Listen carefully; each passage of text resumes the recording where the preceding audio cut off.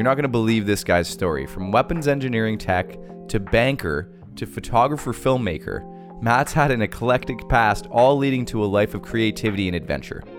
Currently running a production company in Atlantic Canada, his company focuses their time on video production, while he fosters his love for photography during his downtime. Matt has a crazy story that I honestly didn't know much about before this chat, and it turned out to be an amazing chat, and I hope you guys enjoy it. So please welcome Matt Burton to the podcast.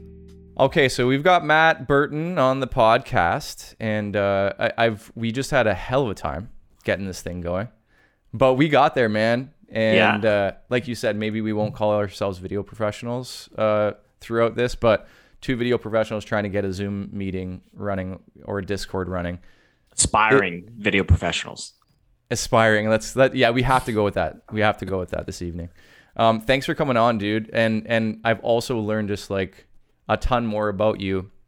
Well, you go through something like we just did together. Half an hour of troubleshooting on Zoom, you get to know each other a little bit, right? Oh, yeah. Things get intimate. So anyway, tell the people like where you're from, what you're doing. You're Halifax based, right? Yeah, Halifax, Nova Scotia, part of the beautiful Atlantic provinces of Canada. And yeah, I run a production company here called Rove Productions. And that's been in operation for about 2 years now. And then I've been, making videos and taking photos for about 3.5 years total. So I jumped to the game a little bit late. When I was 26 is when I really kind of got my first camera, started diving into it. And nice. Honestly, I haven't looked back since. And this isn't something I was planning on asking, but I just learned that you were in the Navy. And I think that's an important thing to, let's just like talk about that right off the bat, because that's a very unique circumstance. We don't hear that a whole lot in the community that I'm in. You're in the Navy and then you become a photographer and then you start running your own video production company. Like, how the hell does that all work, man? Yeah, it's not a linear path whatsoever. So right out of high school, I went to I've had so many life plans that have altered, but I got out of high school, went to university for sciences because I want to be a dentist. That was a dream for me. I was like 8 years of school, crush it, Be a dentist. I don't know. I love teeth. It's really weird because I read somewhere that dentists have like the highest depression rate out of most professions. Suicide rate, I think it was. Yes, like that. Yeah. Blew my mind because I'm like, I don't know what could be better than giving people better smiles, just hanging out in an office listening to music. I think it'd be sweet. So that's such a good outlook. I know. So I made it about a semester into my program, and I didn't have bad grades. Like I was A's and B's throughout university, except calculus. I failed horrendously, and I just didn't take the prerequisites in high school. I was just able to like silver tongue my way into a calculus class in high school. Got other people to do my work to get a passing grade, and then was able to scoop by in university, which ultimately bit me in the ass. But yeah, so after that semester at university, I just couldn't really envision myself spending 8 years in university plus whatever sort of clinical side there was to dental school. So I dropped out. I had a bit of a panic phase because I didn't know what I wanted to do. And weirdly enough, at 18, 19, all of my friends in school knew what they wanted to do, which has since changed 10 times over for them. But at the time, it was a lot of stress on an 18-year-old because I'm like, well, damn, it's like everybody knows what they want to do except me. So I knew my dad and my brother were both in the military. They seemed to like it. The pay was great, full benefits. They were traveling the world. So I thought, hey, doesn't seem that bad. They're both pretty happy folks. Let's give it a go. So I went to apply to join the Air Force like my brother and father. And there was an officer that convinced me to go Navy. Long story short, after a few hiccups, I got accepted into a program super fast, by the way. I got a call on December 4th. They swore me into the military December 6th, and I was on a plane December 8th to fly to Newfoundland to start my course. Wow. Yeah, so I did a 2-year program in Newfoundland at Memorial University for electromechanical engineering. And that was 2 years, and I got posted back to Halifax, and I did 3 years on the ships. It was supposed to be 4, but I really didn't want to stay in. And I was with the program I went to, they gave me a civilian diploma and sent me to a civilian school. So the whole stip with that was every year in school was 2 years of service. So 2 years school, 4 years service, 6-year contract. but Wow. I couldn't see myself sticking through that. So I had to find like some way to get out early. And the only way that I could find was them saying like, well, you have to pay back all the training in the school, which was about 100 and some odd $1,000, some arbitrary number that they tossed to it to kind of try and have, avoid having people trying to get out. So I was like, okay, I was like, Whoa. I don't have that kind of money to spend. So I took a ceremonial posting in Ottawa. So I stood honor guard in front of like the war memorial with the rifle and the uniform, just stood still all day for 2.5, 3 months. And I was able to chat with my career counselor. I was like, we have to collectively find a loophole in this contract. I was like, because I can't do another 3.5, 4 years. So we scoured through this like 100-page document and we found a loophole, sure enough. And they were prompt to fill this loophole after I had found it out and got out. But what it was is they marketed it for every year in school was 2 years of service. It was actually every day in class was 2 days of service. So I was able to write off my work term. The program I was in had more time off than any other military program. So I was able to write off my summer vacation, my March break, Easter weekend, Christmas, my work term, all my weekends and any sort of stat holidays. And it was able to knock 13 months off my contract. So I actually got out about just over a year early for my contract, which was a godsend because I couldn't get out of that organization fast enough. Yeah. Like it's great for some people, learned a lot, definitely had to deal with stress in tense situations, but yeah, it was a wild ride, man. A lot of adventures. Wow. Okay. That's the craziest story think I've heard on here so far. Yeah, it's pretty hectic, man. So, okay, obviously, I mean, I'd love to chat more about that. Maybe we will, but how does that, so did you always have a love for photography or was No, that? not even. I hadn't touched a camera. I wasn't even creative at all through school. Wow. I mean, high school, you have to take some sort of arts elective. So I did drumline. My school offered that, surprisingly. So I didn't join the band. I literally just played snare drum, snapped to my chest like the Nick Cannon movie. Did that for 3 years. It was great. Met some of my best friends in that program, which is hilarious. People I still talk to today. But that was really my only exposure to like the arts as a whole. I mean, I was always into movies. I've been a movie buff my whole life.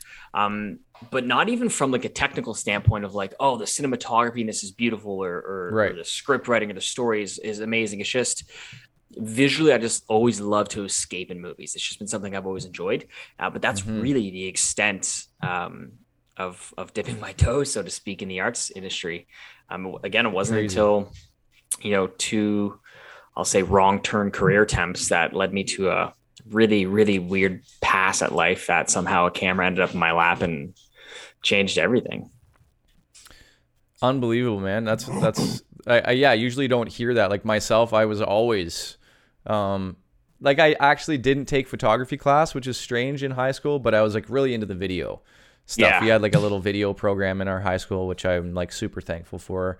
They had like Premiere like 1, like the first, like, and like Final Cut 1, like it was so it was nice but dude, it took like if I wanted to like zoom in a picture, like I tried to make a documentary one time, I had to render like for 4 hours just to zoom a photo. Like it was insane.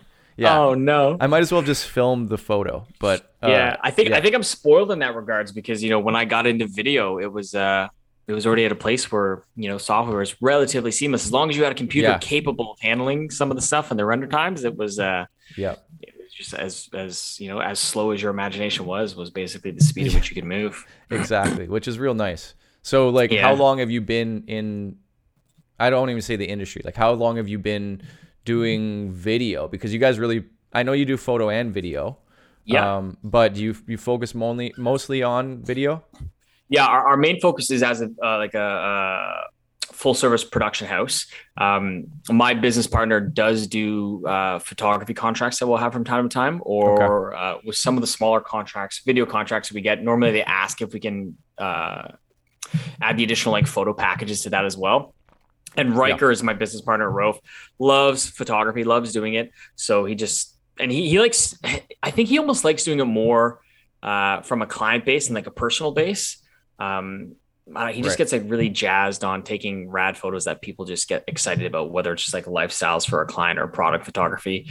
And I genuinely love photo too, like so much. I'm such a fanboy of photography, but I love it so much that I never want to do it paid, because I'm so worried that the moment I accept payment, it becomes a job, and then it'll no longer be my escape. Because right now, if I'm having a stressful week where I need to get out of my own head, I'll grab my photo camera, I'll take the dog, I'll go on a hike by myself and just enjoy nature. I'll take photos, and half the time I won't even share them with anyone. I just keep them on a little folder on my laptop for like little mementos and keepsakes. And it's just putting music on, whether it's classical or hip hop or dubstep, like literally any genre, and just edit photos for hours and hours and hours. Photos that'll never see the light of day, but just the process of taking this image I've seen and trying to edit it to a point where visually, to me, it evokes the same emotion that I felt in that moment of taking the photo. So in hopes that if someone does see it, they can kind of feel what I felt at the moment. That's so therapeutic for me. And I just know the moment I start exchanging that for money, it'll just take away that therapy aspect for me. It was the same thing for video. So like I loved doing video when I first started it. And I used to do personal videos all the time. But then the moment I started doing it more and more for work, it felt like more of a chore anytime I want to do it for myself. Like I've been on my own ass for literally 3 years, pretty much since I started doing video to start a YouTube channel. And I've dabbled from time to time, but then I just get so caught up, especially from like a perfectionism standpoint, where we try to keep our videos for clients at such a high level that when it comes to YouTube videos, I almost can't turn that off and just be like, this is meant to be more raw, more uncut, right? Yeah, exactly. Yeah. But in short, I've been doing video now for just under 4 years. I got my first camera at 26, a little bit later in life, 30 now. And yeah, I've been doing it ever since. Well, your stuff is really, really, really good, man. Like really nice. It's gorgeous. I appreciate that. Your guys' style is great. Obviously your Instagram feed looks like what my Instagram feed looks like on steroids, or like in my dreams. Basically, like anyone's like it's crazy, dude. Like it just hooks you right away, which is why you have like 20,000 followers, I guess. No, so it's funny thing, the 20,000 followers quite literally came overnight. Wow. I was in Iceland in September and I was taking some video, and weirdly enough, like Iceland, I've been there twice. It's my favorite country in the world. And I was at another pass in life where I was in a bit of a creative rut. I just needed an escape. So we did good last year, had a little bit extra money kicked around. So I'm like, I'm going to take a trip for me. Hopped in a camper van, drove around the island by myself, got virtually no content. Like I had such high expectations because I'd been there before. I kind of knew what to expect. And I'm like, cool, I'm going to get so many photos, so many videos. And then when I went there, it was during their storm season in September. As soon as I landed, they said it was the worst autumn storm they'd ever seen. 3 of the highways were shut down, high winds, heavy rain. And it rained. It rained every day I was there. And 2 of the days, snowstorm. Get out. Yikes. Yeah. So, I mean, still super thankful that I got to go, but the amount of content I got was very lackluster in comparison to what I had hoped for. But yeah, while I was there, I got a couple cool drone clips of some dream destinations I always wanted to see in Iceland. I stitched them together for a 4-second Instagram reel, and that hit 1.5 million views, I think, in like 5 or 6 days. Holy and then just crap. A slew of followers came from that, and that's it. But the shitty thing about that is that's crazy. Like it just of like the 12,000 new followers that came from that, I would argue like 6+ are just bots. Because when you see an account getting a bunch of like authentic followers, bots just leech onto that and start following, and just engagement and stuff like that doesn't follow through. But yeah. And not only like, even if they aren't bots, it's not the same as growing an audience like slowly, right? Like you post and then you get 100 followers, and you post and you get 100, and you like doing that method. Yeah. Then you're going to get more. Engagement doesn't follow. Exactly. You're going to get more like true fans, I guess you would say. And like people that are more likely to comment on your stuff, because you see these accounts that have like 160,000 followers, and then you look and there's like 5 comments. It's like how doesn't make any sense, right? So so you don't, do you use that platform? Like, do you use your Instagram to get work at all then? Or is it just kind of... Funny enough, no, I would say most of our work now comes from word of mouth. Kind of going into our second full year now as Road Productions. Good. We've done pretty well for ourselves last year of getting our name out there. And realistically, Halifax is a pretty small city. There's like, we are always surprised when we do Google searches for like Halifax production companies, how many pop up. Yeah. But the amount of companies that are actually being utilized for work isn't really that high. Yeah. And it's because a lot of the ones that used to do work don't really do work now. They kind of did it back before video was super prevalent. And then, Gotcha. realistically now, anyone who buys like a mirrorless camera, theoretically with a good eye and someone who knows how to edit and kind of construct a bit of story can do video work, because you don't need teams of like 5-10 people anymore. I mean, for certain shoots you do, but yeah, so it was kind of really easy to make a hole for ourselves in the market to kind of fill and service people. So yeah, word of mouth is the biggest thing. And my business partner, Riker, when he was in university, he was on the rugby team, and he taught a class at his university while he was attending. And that man networked more than I've seen any other human do over the course of like 5 years. And that was 7 years ago. And those networking days that he spent back in university are paying dividends today. Like I would argue to say 60 to 70% of our clients that we've gotten up to this point are from old connections he's made university. It's crazy. That's great. Well, so what was he doing before you guys started the company together? He was doing kinesiology, and he was also a strength and conditioning coach at a CrossFit gym. Wow. Yeah. What the hell? You guys have a crazy backstory, man. Like, yeah, and he didn't get his first camera till he was 24. Yeah, 24. Because he's 2 years younger than me, so he's 28 now. It's not fair, you guys. That's not fair. I just obsessed about it. I obsessed about it. Like when I didn't have a choice. So kind of to go back a bit further, a big turning point in my life after I'd left the military, I went back to school and got an advanced diploma in finance and investment management, because in the military, I really loved money. Don't know what it was about it. I'm sure everyone's, the same to an extent. So I'm like, I just want to deal with money. So I went back to school, 2 of the best years of my life at Nova Scotia Community College. That's like the college here. From the faculty to the student body, to just the networking, not even within the field of study, but everything that came with being a student at that school changed my life tenfold. Like I legitimately wouldn't be doing what I'm doing right now if it wasn't for my main instructor and current mentor, Barb Powers there. I still chat with her frequently when life's kind of like going in too many directions, and she'll narrow me down. Wow. But yeah, so I did that program right after the military, met a girl, we got engaged, traveled Europe a bit. We bought a house. And I got a job at that hedge fund company. It's called Mitsubishi, not the car company. I thought it was too originally, but it's the 4th largest bank in the world. What? Yeah, it's crazy. So I had a job as a hedge fund transfer agent. So I was subscribing and redeeming billionaires and millionaires out of these hedge funds. So I'm moving like tens of millions of dollars a week. But the pay was terrible. And you're in a cubicle farm and you're looking at 2 screens. And I'm like, oh my God. I was like, this is not where I thought I was going to be at 25, 26. So then, me and my fiance ended up splitting up a couple months out from our wedding. I'd moved out of the house that we'd bought, moved back with my parents. And at this point, I had still yet to really touch a camera or have an interest in photography. My life is just pretty much in shambles at this point. I'm like, how did I virtually from a societal standpoint have everything figured out, family, the house, the white picket fence, the dog, the corporate job, and I'm just like throwing it all away, right? So I moved back with my parents. I'm like, man, I was like, I gotta figure something out, because I just like my life just did a 180 in the direction I did not want it to go. Right. So I went to my boss at work. I'm like, because I'd been there for 3 months maybe at this point. I was like, when can I apply for vacation? And he's like, it's prorated from when you start, take it whenever. I was like, I need 2 weeks in June.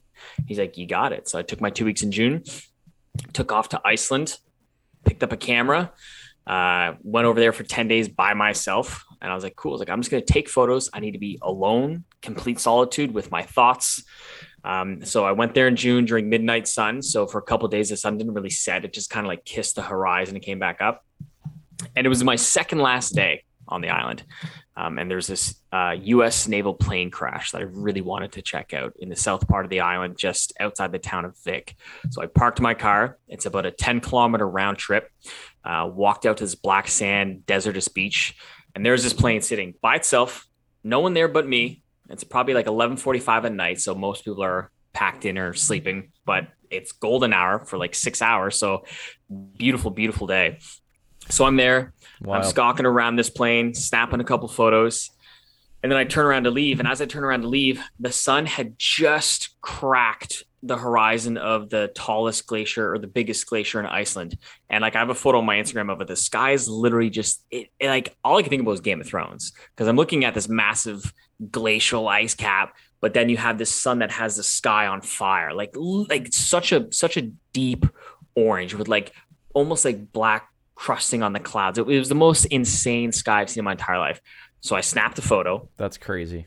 And in that moment, I'm looking at the photo. I'm by myself. The wind's kind of blowing. And I thought, shit. I was like, this is an exhilarating feeling. It's weirdly peaceful, but also exhilarating. I'm like, what I now know that I need to do is when I get home, I need to chase some semblance of this feeling for the rest of my life. It has to be it. I was like, I've never felt so energized, but so at peace at the same time. It was this weird duality that I was going through. So I flew home 48 hours later, went back to work Monday, handed in my 2-week notice. And I was like, yeah, this is my final stop in the financial industry. And like, what are you going to do? I was like, I'm going to do something with the camera. And then they're like, what? Like, what with the camera? I'm like, I don't know yet, man. I was like, I just bought this camera. I had a blast in Iceland. I was like, I just want to take photos, do some videos.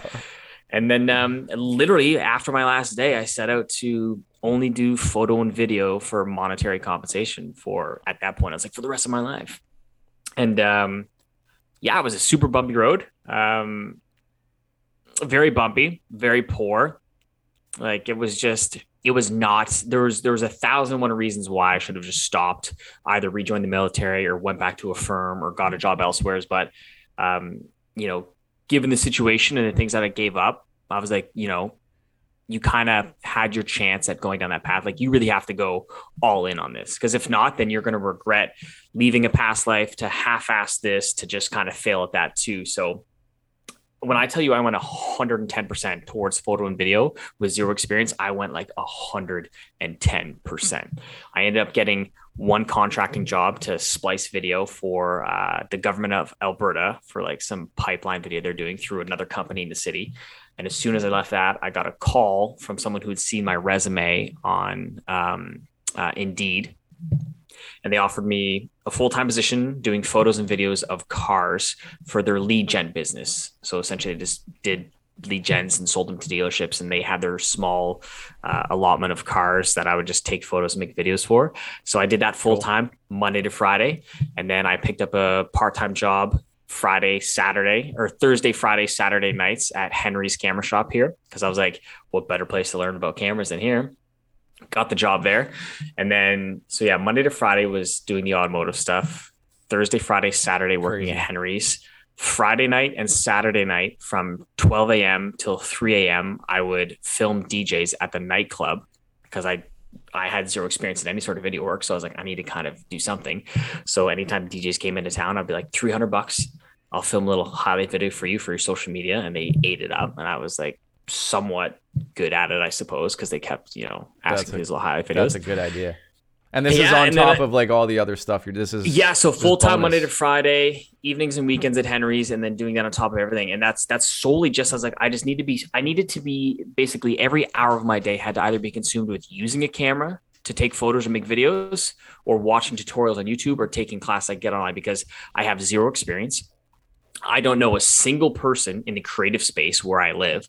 I was like, I just need to get so immersed in this that everyone knows who I am. So on top of all those things, I committed to doing a video edit every single day for a year on my Instagram. I only made it to, I think, 72 days. Because at that point, around the 72-day mark, I had a bunch of random small businesses and real estate agents reaching out to me to do video work, that it was, on top of everything else, it was just like insanity. It's like no one could have kept up with that.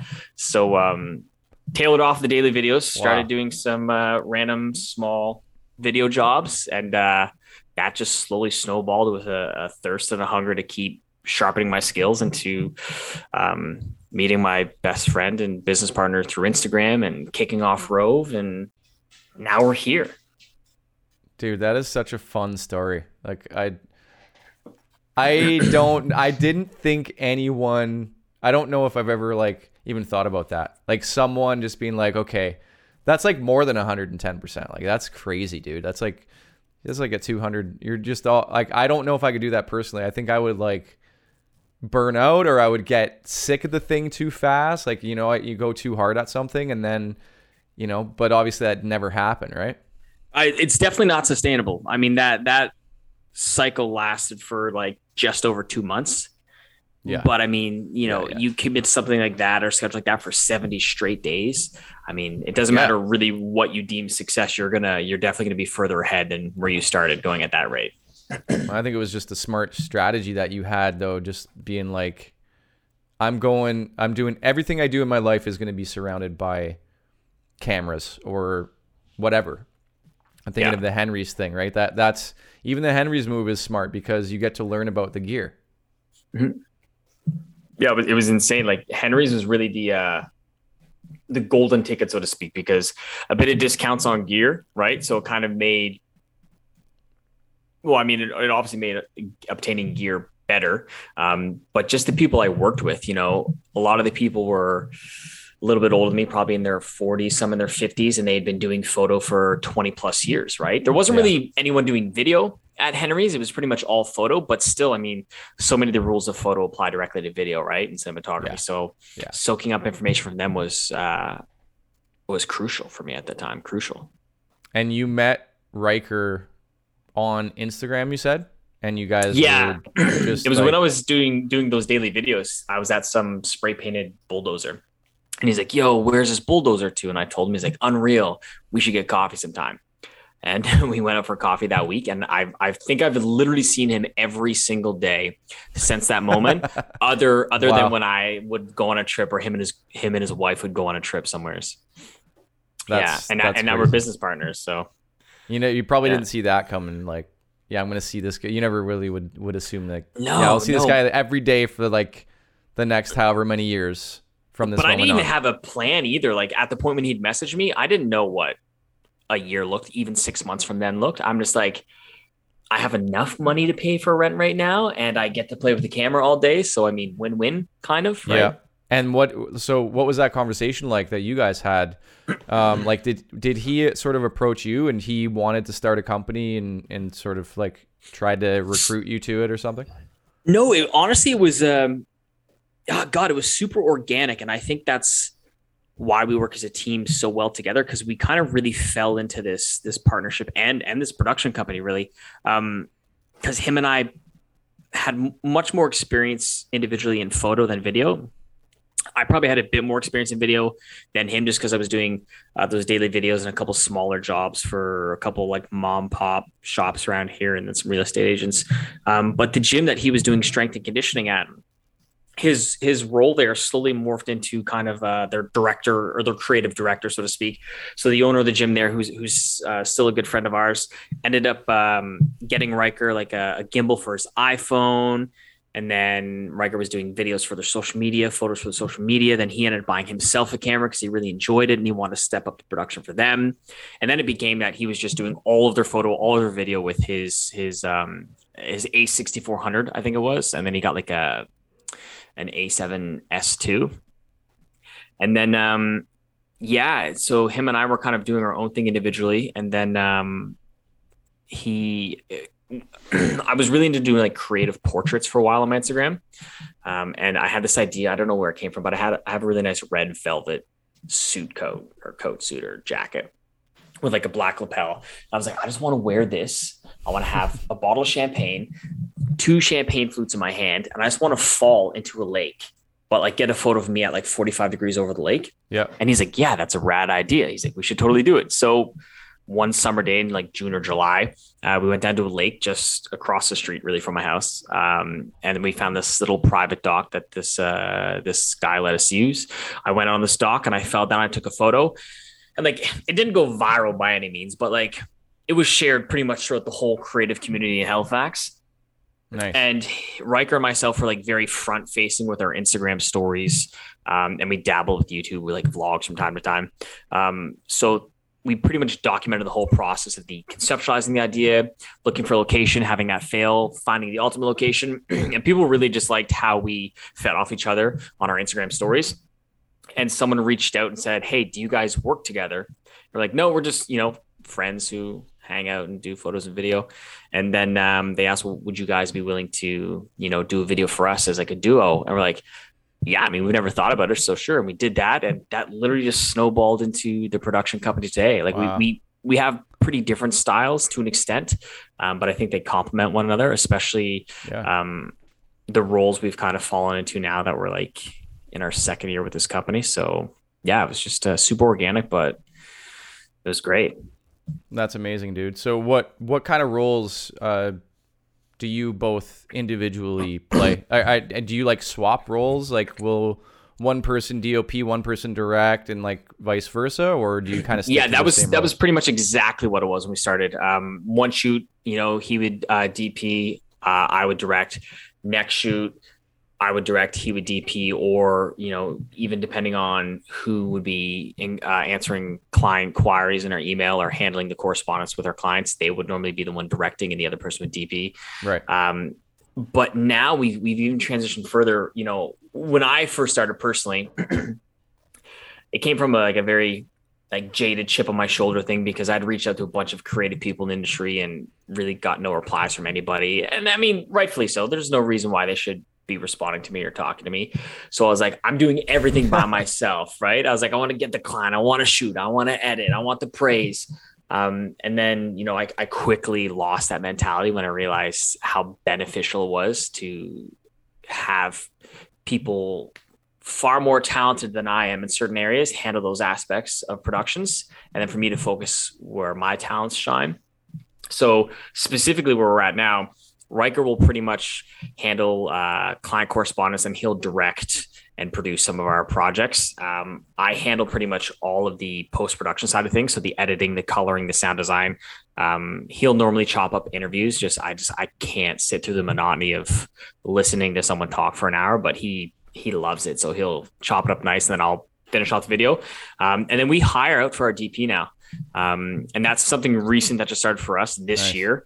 Once we got back from a trip to Uganda, we just have an immensely talented friend, Josh Saunders here, who freelance DPs for some short films, some docs, and then a couple of production companies in the city.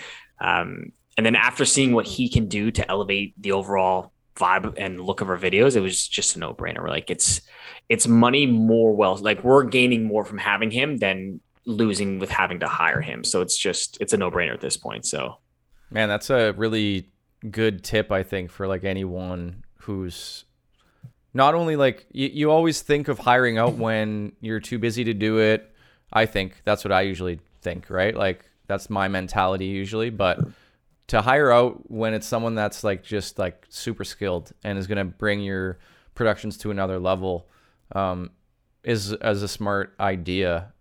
Even if you guys could do it, I think there's always that next level that some people have. Yeah. And even sometimes the gear that might come with a DP is even better than what you guys might have, right? So yeah, I mean his gear list is insane too for the most part. And even with some bigger shoots now, it's like we're kind of at a spot now. It's like, do we buy more gear, or do we just fit in like a rental fee for these larger productions and just go rent the gear, right? Is it cheaper in the long run for us just to rent this, use it for this shoot? Because realistically, we might use it for 2 shoots throughout the year. So is it really worth investing thousands of dollars in this piece, right? So, we're just, we're at a place now where we're just trying to think a little bit more methodical and logical with gear we purchase and how we handle shoots, but also like not being, I guess, stingy with our money. Because beforehand we'd be like, oh, like you and I could easily handle this and we get a little bit more money because we don't have to hire people. Exactly. But now I'm like, which is good. And I mean, to your point, like a lot of times we don't need to hire someone because that's a really small shoot. Like having 3 people would just be a waste of resources. Yeah. But other times, it's like, cool. It's like if we hire, this DP for like $1,000 for the day, it's like, the video is going to look substantially better, right? Like I like to color footage and I like coloring my footage, but when I get to color Josh's footage, I can just do such a better job coloring because he has his lighting so dialed in and how he has his interview set up and his B-roll set up. I'm like it makes me not even want to pick up a camera for client work anymore. I just want to hire him, right? Like I'll always do my own videos for like when I'm traveling and hanging out with friends for memories, but I'm like, God, this guy just showed me a completely different side to cinematography and filmmaking that I didn't know. And I'm like, I can't not unsee your work now. Like Exactly. you're It's just yeah, there. I'm stuck paying you for everything. Right. Yeah. Yeah. That's probably part of what he's hoping for that, obviously. But I mean, Yeah. he's worked his ass off, obviously, to get there. But Oh, it's just harder in than your so head many now, people. man. You're never going to get it out. It's just, No, I can't. But the thing is too, it's like, I weigh like the pros and cons. Like, do I really have the time to go out and learn how to be a better cinematographer when we're doing client correspondence? We have to deal with all the finances of the company. We're essentially marketing ourselves, then all the Yeah. other things that we have to do with running the business. And I'm like, yeah. my time is better suited to handling a slew of other things along with Riker rather than sitting down and watching a 12-hour video on how to better light, like a 2-camera setup interview, right? And doing, it's not even going to be as good as, it's still going to take you many shoots and many hours of actually doing and not just watching, right? Because you can watch it, but then it takes so much time just to, like, we have to do it and do it and do it and do it, and then you finally start to wrap your head around it, but yeah. And that was honestly a hard thing for me to kind of, like, a hard pill to swallow initially, because like I said, I came from a place of teaching myself everything, how to do everything. So it's not, by no means did I, have an ego problem or think I was better than people. I just, like, it almost came from a place of insecurity. Like, I wanted people to know that I could handle it all. And I'm like, it's just, it wasn't a good place to be for that short stint that I was there. That's just another thing you learn as you go, right? As you develop and your confidence grows, then you don't feel like you need to prove as much to others and to yourself. Or at least that's the case for me, usually. Oh no, I completely agree. I find so much value now in pretending that I'm, like, the dumbest person in the room, right? Like, I never go into a room trying to seem like I'm the smartest guy. I'm just like, I've been made a fool too many times to continue with that habit. So I just try and talk as little as possible and listen as much as possible when I'm in a room with a bunch of other creatives. Smart. So this podcast, as I think is very much artist focused. Artists of all different kinds, but that was the idea. But to be honest, all I've really had is filmmakers and photographers on here, because that's just where my passion is. But I have to ask you some questions around the topic of art, because that I ask everyone these questions, because really the reason I started the podcast is because I have a pretty bad case of imposter syndrome most of the time, even though I've been doing this for, like, I graduated school in 2009 and I started my company right away, and I still have it. And it's pretty minimal, I would say, now in, like, the video production world, but calling myself an artist is still a big struggle for me for some reason. I don't know what it is. And I dabble in all different kinds of art, and in all of them I have the issue. So I guess my question for you is, do you feel like an artist through this endeavor? Does being a photographer, did that make you feel like an artist? And do you feel like an artist through video too? Yeah, it's tricky. I feel like it's like a loaded question, because on one hand, I think that anything that elicits any sort of reaction emotionally from anyone, it could be considered art, whether that's a painting, a photo, a video, a drawing, someone acting, virtually anything, right? The argument could be made, everything's art. Life is beautiful. But then it comes to, if I believe in that, which I do, then theoretically I should believe that my photos and videos are art, because I'm sure someone feels something watching them. But I can't bring myself really to say that, because I'm just like, I'm a photographer, or I'm a filmmaker. And people are like, yeah, you're like an artist. I'm like, no, I wouldn't go that far. So it's just tricky, because I think growing up from a societal standpoint, when you think of artists, you think of, like, all these great people, Picasso, Da Vinci, Van Gogh, like painters, people like men of the Renaissance, or even, sculptors, singers, painters, dancers now. And I just feel like maybe filmmakers and photographers have never really been put in a societal light where they were called artists. It was always photographer or filmmaker and stuff like that. So it's not as synonymous with the name artist that some of these other jobs are. So I feel like maybe it's just that mental barrier in me that can't bring myself to call myself an artist, although I'm sure people have called you and I artists at times. It's just, I don't know. That's actually a really fair point. When you think about, we've all heard people say this, like they'll be talking about a filmmaker, like a director, someone that's like eccentric, say, and you'll hear them say, oh, he's an artist, or like she's an artist. And it's like, so what makes them an artist? Because they're like weird, like because they do like they're out of the box, like that. That's what people. I think you're right. We don't always associate filmmakers as with being artists, right? But if they're weird enough, then it's like, oh, he's an artist. And it's like that. Why aren't we all artists? Like, I don't know if that's really like fair. But it's interesting to hear you say that you struggle there too. So what is the reason? Like, I know you just explained it, but really, like, there's something in there that is inhibiting you from being able to just say it, or like taking it as a compliment, or whatever. I don't know if it's a compliment or not, but I don't know. I think a lot of it boils down to what you said earlier, just about, experiencing some form of imposter syndrome. Anything that's traditionally, my opinion, anything that's traditionally outside of the typical 9 to 5 sort of structured job. I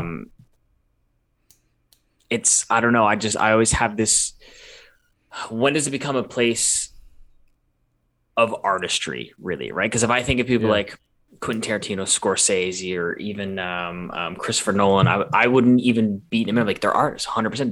Do you see the cinema that these people create?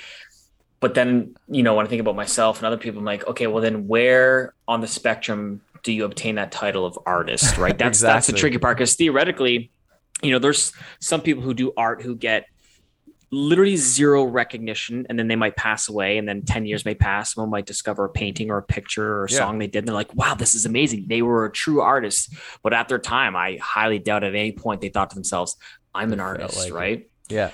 But again, we're our own worst critics. So I think being such, we might be the last person to call ourselves an artist compared to the masses, right?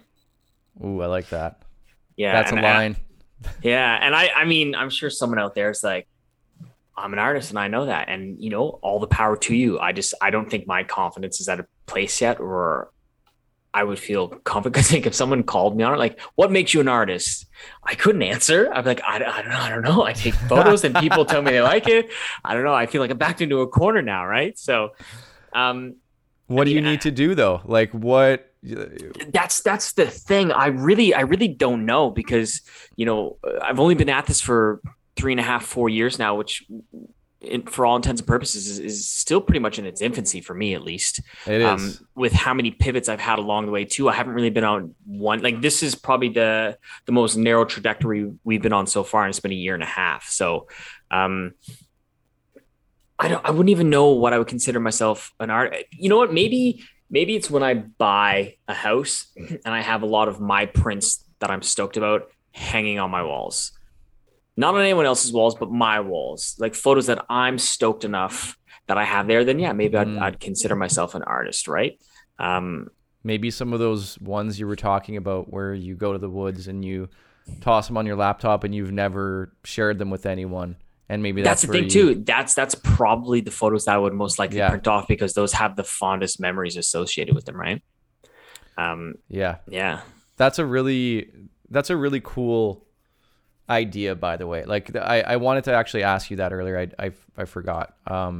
When you're talking about the fact that you don't share some of your stuff, like what's the reason for that? Is it because it's a personal thing, obviously, right? Like, I would say it's kind of it's like a twofold answer. Much like, I'm trying to figure out the best way to word this. So I'm very wary of the concept that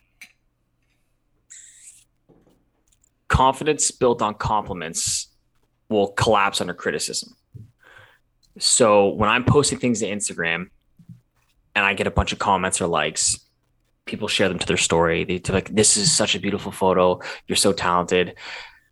I'm very cautious not to like let that penetrate deep inside me, because then the moment that I don't get those nice comments or I don't get as many likes, I start to then base my value on that piece of work from those metrics. And I'm aware of it. I've seen it happen firsthand with myself. And ironically enough, and I don't know if this is some sick, twisted game from the universe or God or whatever you may believe in, but my favorite pieces and bodies of work that I've posted have historically done the worst. And I almost kind of like it that way, because it's almost serves as a reminder. It's like, you love this. That's why you posted it. This number doesn't mean anything. So back to your question, I think the reason why I don't share some things is I think part of it's out of fear that people won't like it, and I don't deem it worthy because of such, which pains me to even admit that. But then, yeah, the other half is definitely sometimes I'll take a photo that just strikes a chord with me, and I almost feel like protecting it, and I don't want to share with people, because people tend to ruin beautiful things. So I'm like, as long as I keep this image for me, it's almost like my secret. And anytime I go back to look at it, or if I want to go back and re-edit it, it's like only I get the privilege of seeing this. And it almost just like makes me appreciate it that much more, because there's something tied to that, whether it's a feeling or a memory or reminds me of someone. Dude, I love that. That's beautiful. Yeah. It's a neat way of looking at it sometimes. So I never thought of that. And I think you just cracked something inside of me, man, because I am so guilty of not bringing my camera anywhere. Like, I just don't, because like I've got 2 dogs. I hike every day. I never bring my camera because I feel like it's work. Like you said, you don't want it to become work, but there's the other element that I feel like every shot I take needs to be shared. Not everyone. I never share every shot, but I have it in my head that like I'm taking this shot and it's not for me. It's for either for someone else or it's to serve a purpose. Yeah. And to take that power back is basically what you're saying. You're taking I don't know what that power is, whatever you call that. Whether that's the art, maybe that's the art that we were talking about, but like you're taking that back and taking full control and ownership over that. Well, I have a question for you then. You just referenced that, about not taking your camera with you everywhere because like it feels like work, and sometimes you may wish you had brought your camera. Mm-hmm. One thing I noticed that I've stopped doing, and I'm trying to like reverse train my mind, is those times I do take my camera out, I feel like I'm getting less creative because I know now what angles may work best or may elicit the best composition that people are going to like. Right. But sometimes I won't even I'll see something like, oh, that's kind of cool visually, but I'm like, that won't transition to a photo well. And I'm trying to really kick myself in the butt, be like, just take a photo anyways. Try a weird angle.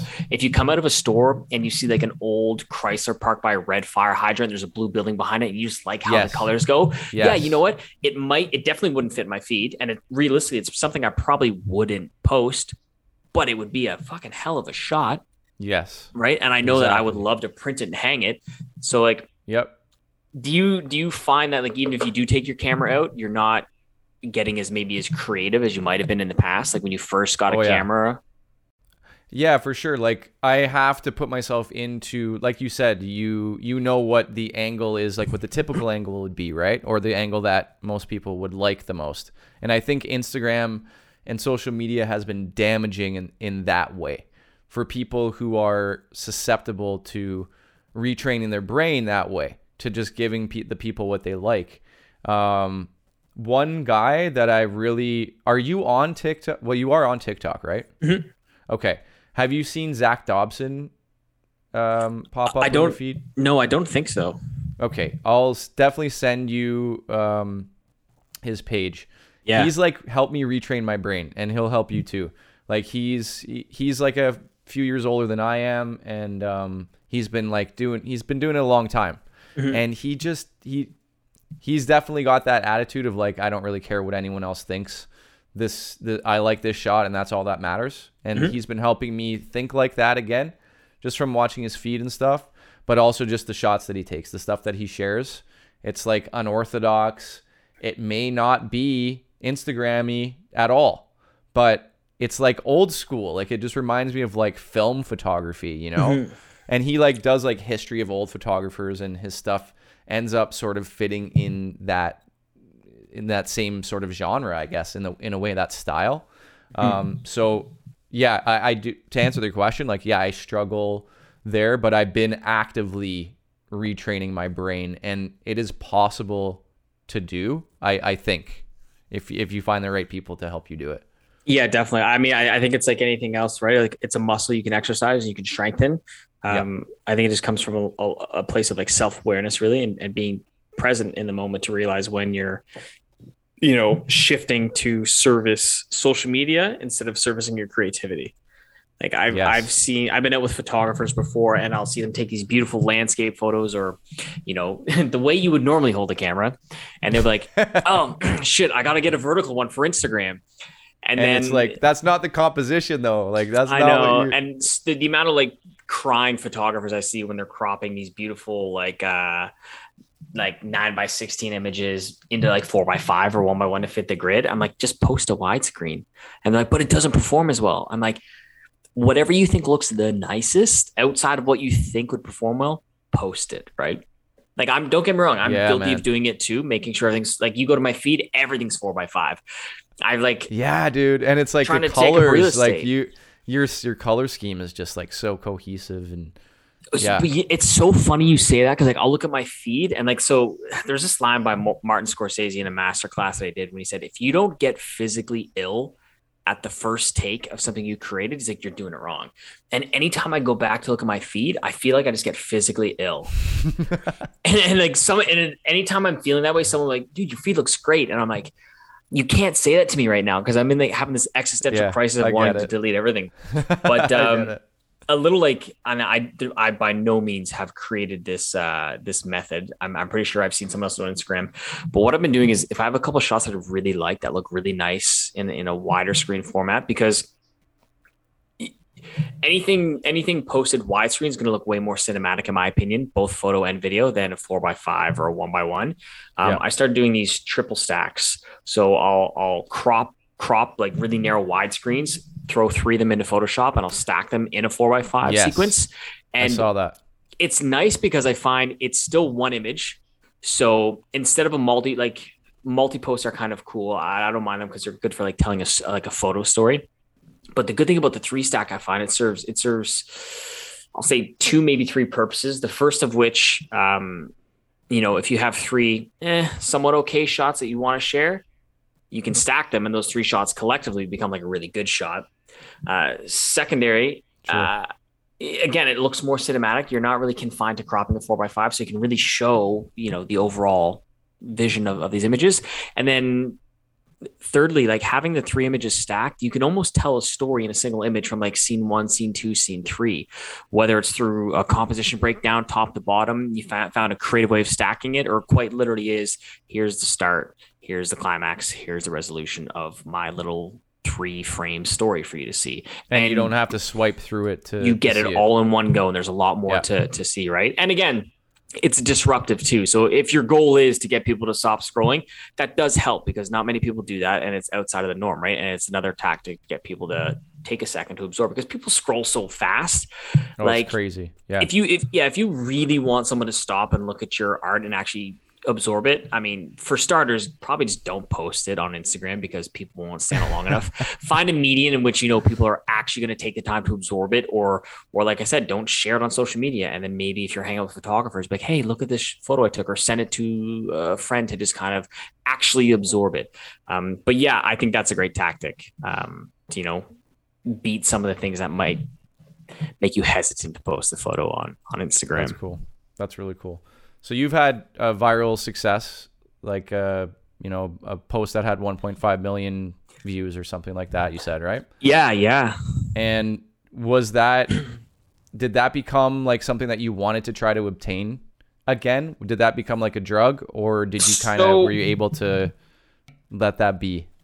It was almost the reverse. So for as long as I could remember, when I first started Instagram, my goal was to hit 10,000 followers, right? I just wanted a K next to my follower count. I wanted to be able to allow people to swipe up back when I had these grand visions of being a YouTuber content creator. And yeah, I guess my happiness barometer was set up to 10K. Once I hit 10K, I was like, things are going to change for me. I'm going to be happier. People are going to respect me more. People are going to like my work. And then I organically got myself up to around 8,000 followers or so throughout the course of 3 years on Instagram. And then, after that trip to Iceland, I posted that one reel. It got like 1.4, 1.5 million views. And then the next 3 or 4 reels I posted they all got around 300,000-ish views. Wow. And then my account went up to just over 20,000. And as soon as I got that, like the first 30 minutes I saw that number and I woke up in the morning, I was like, oh, it's like a fucking superpower. Like I feel great. Like, what do I do next? Right. Like I felt I was on cloud 9. And then by lunchtime, it had completely fleeted. And I was back down to where I was when I was hoping to hit 10K as far as like a happiness scale goes. Right. Cause like, wow. Not even a day. Like just not even a day. Yeah. And now people like, who, some of my friends who aren't super active on social media, like, dude, you're at like 20,000 followers. Like you're like popping off. Like things must be going great. I'm like, literally nothing's changed. I haven't got another job. I haven't got any opportunities. Like I had more opportunities, weirdly enough, come in when I had less than 10,000 than I have now. And it might just be like a timing thing, but I quickly realized how little value there is in the follower count. It's obscene, and how the average person views it. Like I'm very analytical in a sense of like, when I was trying to actively grow my social media, I was tracking all the metrics that I could for my socials, like how many likes, how many shares, how many comments, how many likes are other people getting, like, what content seems to be popping off certain people. And I was super methodical. And I mean, I still have Excel spreadsheets with hashtags depending on the type of photo and the mood and the color grade I had. I was like heavily into it, almost to a point of like, it's just not healthy. Because then again, I'm posting for the purpose of just engagement, not things that I like. And I mean, so again, to the average person and a lot of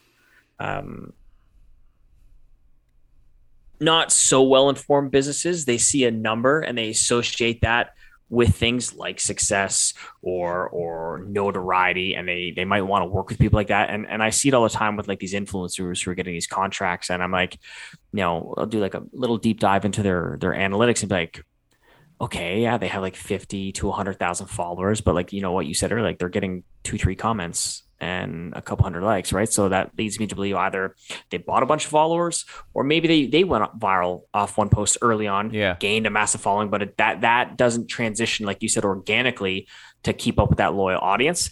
And I'm like, okay, so, you got to be really wary, because like it really doesn't mean anything. It doesn't mean their work's better. It doesn't mean people like them more. It's just someone saw one piece of content and was like, oh, cool, follow, and probably never saw that account again, right? Yeah. Exactly. Yeah.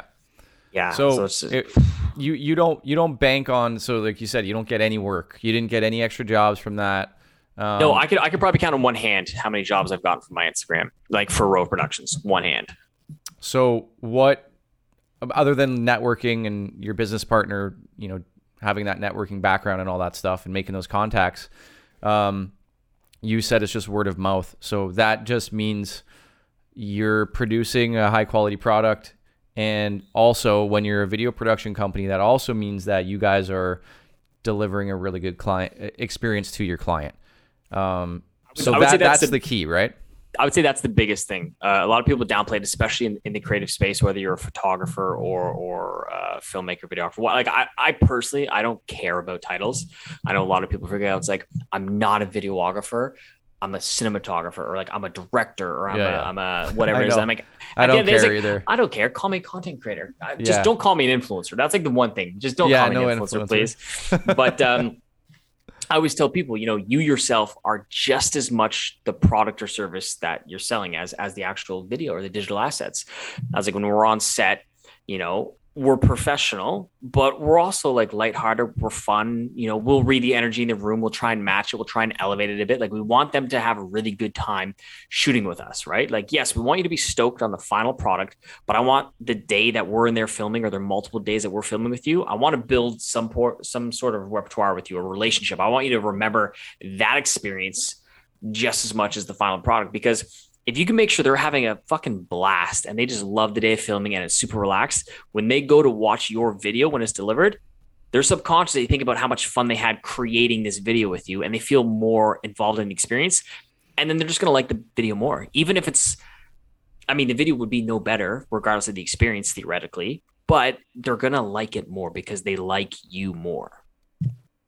That's awesome. Yeah. I love that, man. I guess we should wrap soon. So let's just expand on what you just talked about. If you could give someone a piece of advice in that area who is not maybe super confident working with clients, because I think that takes time, and it's amazing that you've been doing this for 2 years. I mean, you've been in it 4 years, but in that time, it's amazing to me how far along you guys are. So you're obviously doing something right. You're the right kind of people too. Like that makes a difference. Your energy, like you said, you're just obviously cool people to work with. But someone who's starting out and has lacks confidence in that area, as a beginner, do you have any advice? Yeah, it's tricky because it is super dependent on the person. I wouldn't stress too much if you're new to the industry and you're worried about, where you're going to fit in, how you're going to carve out space for yourself. One thing I have realized is it doesn't matter where on the skill spectrum you may be currently at. And keep in mind, you can upgrade yourself as high as you want, depending on how much you want to work and how hard you want to work. Like you're not stuck at any rung on the totem pole, right? But there's work all along that spectrum. There's always work. There's never a shortage of work. That's the one thing that's always blown my mind. So, don't panic if you're not great with clients or you feel like you're not giving the best upbeat experience. You're going to have a multitude of jobs to train that muscle in you. Like the amount of awkward shoots that I've had where I know the clients might have felt awkward, they weren't stoked. Like for every great experience I've had in this industry, I probably have 5 or 6 where I'm like, shit, that could have been so much better, right? The end product could have been better. The shoot could have been better. The correspondence, my relationship, how I talked, because I'm a heavy introvert, 99% of the time. And I really have to switch it on when I'm with clients sometimes, because sometimes I just want to be quiet and stay withdrawn to myself. But yeah, you just have to be willing to fail. I think that's the biggest issue. And the only way you're going to get better is through failure. At the bottom of failure, that's where you're always going to get your best lessons. So, don't go into it thinking this is going to be a great shoot, I'm super stoked. And then when you fail to meet those expectations, don't beat yourself up. It's okay. Like I said, you're going to have 5 or 6 of those for every one great one you have. Just get very comfortable and become really good friends with the thought of failure. Know that it's not there to deter you. It's not there to stop you. It's not there to actually make you fail. It's just there to sharpen your skills, make you better, give you tougher skin. So eventually when you get on these bigger sets and you're dealing with bigger clients, it's a breeze. It really is. Wicked advice, dude. Wicked advice. Thanks. Okay, I have to ask you one more question before we go, because fire. And I know we're going way back to the beginning. Yep. So you said your dad and your brother were military as well. Yes. Yeah. Okay. Both in the Air Force. Both in the Air Force, and you decided, okay, I'm going to follow along their footsteps for a number of reasons, as you mentioned, but then you left. Yeah. Did you disappoint your dad by doing that? And was that a hard decision, from that relationship standpoint, to be okay, I'm leaving the military? It seems like a crazy thing I feel like for a lot of people that have military families, being I'm going to leave and I'm going to be an artist now, Dad. Or I'm going to go just be a photographer now. How was that? Honestly, it was super seamless. My parents have always been, my biggest fan. They've been super supportive through everything. When I first said I wanted to jump off of the camera, might not have been the highest stoked levels on behalf of them, but more so from a place of concern, because they wanted to make sure that, I was still being able to afford to live. But yeah, coming out of the military, I don't think I ever really had that concern because my dad was always really clear on the fact that like, whatever makes you guys happy makes me happy. I just want to make sure, you're healthy and you're not depressed. And he's like, and if the military is not making you happy, he's like, leave. And, I had the luxury that my brother released after 6 years. And I was still in for a year and a half, maybe 2 years after he released. So he had already gotten out and he went back to school for astrophysics. So I already knew that coming out, there'd be really no issue on behalf of my parents. And sure enough, when I went back out and went back to school, they were exceptionally supportive. And now with where I'm at with my film and photography career, I couldn't ask for two more supportive people. Like it's great. They're literally my biggest fans. Like my dad got Instagram literally just to follow my Instagram and respond to every story and send me my own posts. And it's super endearing. It's really sweet. It's nice that they like it that much. So, oh man, that's amazing to hear. You always love to hear that, like families are supporting what we're doing. Cause it's like, it's not traditional, No, goodness, necessarily. No. Even now, even more so now, because before it was like, oh, you're a photographer, like you got the film thing and all that. But now it's like, oh, you're like you said earlier, content creator. What the hell does that mean? Yeah. Are you a YouTuber? Are you like, yeah. Right. I hate the term, but I love it at the same time because I'm like, it's the possibilities are endless, right? I could be a DP. I could be a photographer, right? They are, man. Good stuff, dude. Well, it was really nice chat with you. It was great to meet you. And I was just out east with my in-laws and my wife in the fall. So I don't know the next time we're going to be back out there, but next time I'm out there, you have to hit me up. Together. Yeah, 100%. Man. I know the best places for coffee and croissants and some of the best hikes around. So, ooh, that's all my jam, man. That's amazing. And I might have to take some pictures because I think you've inspired me for sure. You have to. You cannot. Even if you take just at least one. Yeah. Yeah. Not on my phone. I'm gonna bring my No, God, please don't. No, not on the phone. The amount of people that I run around, it's like, I got the new iPhone 13 Pro. It takes like just as good as photos, like professional cameras. Okay, whoa, let's ease it up, right? It takes good photos. I'm not taking that from you, but it does. But the control's not there. Yeah, no, and it doesn't have the same feeling. I gotta get. No. I'm working on my relationship with my camera. I gotta get. We gotta make amends. So thank you. I mean, it's always a love-hate thing. So you just gotta. It's like marriage. It's gonna ebb and flow. You just gotta, sometimes you're killing it. Sometimes you need a break. So yeah, man, you've inspired me for sure. So thank you. I appreciate that. I'm glad. That means a lot to me. So yeah, man. So tell the people where they can find you, where you can find that awesome Instagram feed and elsewhere. Yeah. So my Instagram feed is at HFXDrifter, which was originally a placeholder name, and I just got too lazy and I'm too committed at this point. And then my personal work is at rove.productions on Instagram. And that's where you can find mine and my business partner's work, as well as our website at roveproductions.ca. And that's it. And simple. Go check it out because it's inspiring shit that you guys do. It's super high end. That means so much to me. Thank you so much. Very kind. It looks awesome, dude. Okay. Thanks so much, Matt. And let's do this again sometime, man. All right. Yeah, I'm always down. Honestly, it was an amazing chat, and I can't thank you enough for the time. So it was great chatting. It was lovely chatting with you, dude. And have a good rest of your night, and let's do it again for real. And next time, I'm going to have some pictures to show you. I promise. Oof, done. I'm stoked. Okay, buddy. Cheers. Right, take care. Bye.